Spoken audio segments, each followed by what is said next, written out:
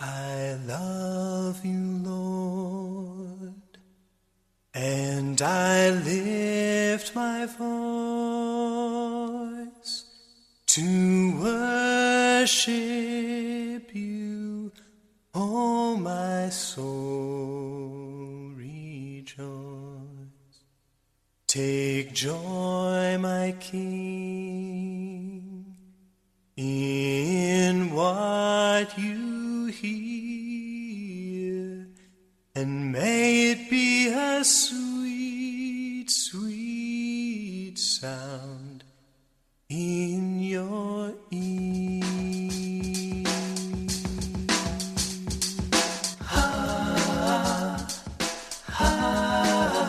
Welcome to Devotionals from Dad.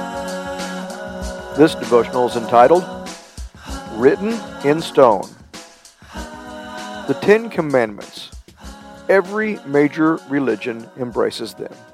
Buddhists, Muslims, Jews, Jehovah's Witnesses, Catholics, and Christians. Even people who are not religious acknowledge the Ten Commandments.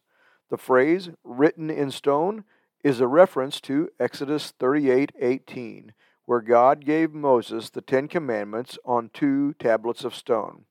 The Ten Commandments are a basic moral code that most people would say they agree with.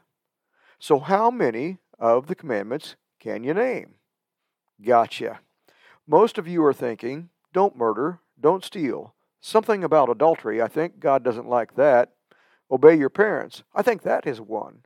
Maybe God helps those who help themselves. The Ten Commandments is the most influential document of all time that no one really knows. I can name all 7 of the castaways from the sitcom Gilligan's Island. There's the skipper, Gilligan, the professor, Mary Ann, Ginger, Thurston, and Lovey Howe. So what has had more influence on my life? Gilligan's Island or the Ten Commandments? We would all agree that the Ten Commandments are a great moral compass that we should follow, but somehow they have slipped off our radar screen. Let's focus on just 2 of them. How about we start with the very first one? You shall have no other God. Exodus 20:3-5. You shall have no other gods before me. You shall not make for yourself any image in the form of anything in heaven above, or on earth beneath, or in the waters below. You shall not bow down to them or worship them, for I, the Lord your God, am a jealous God, punishing the children for the sin of their parents to the 3rd and 4th generations of those who hate me. When we read in the Bible about the Israelites making a golden calf, it's easy to think, I'm off the hook on this one. No golden cow in my backyard. What really is an idol?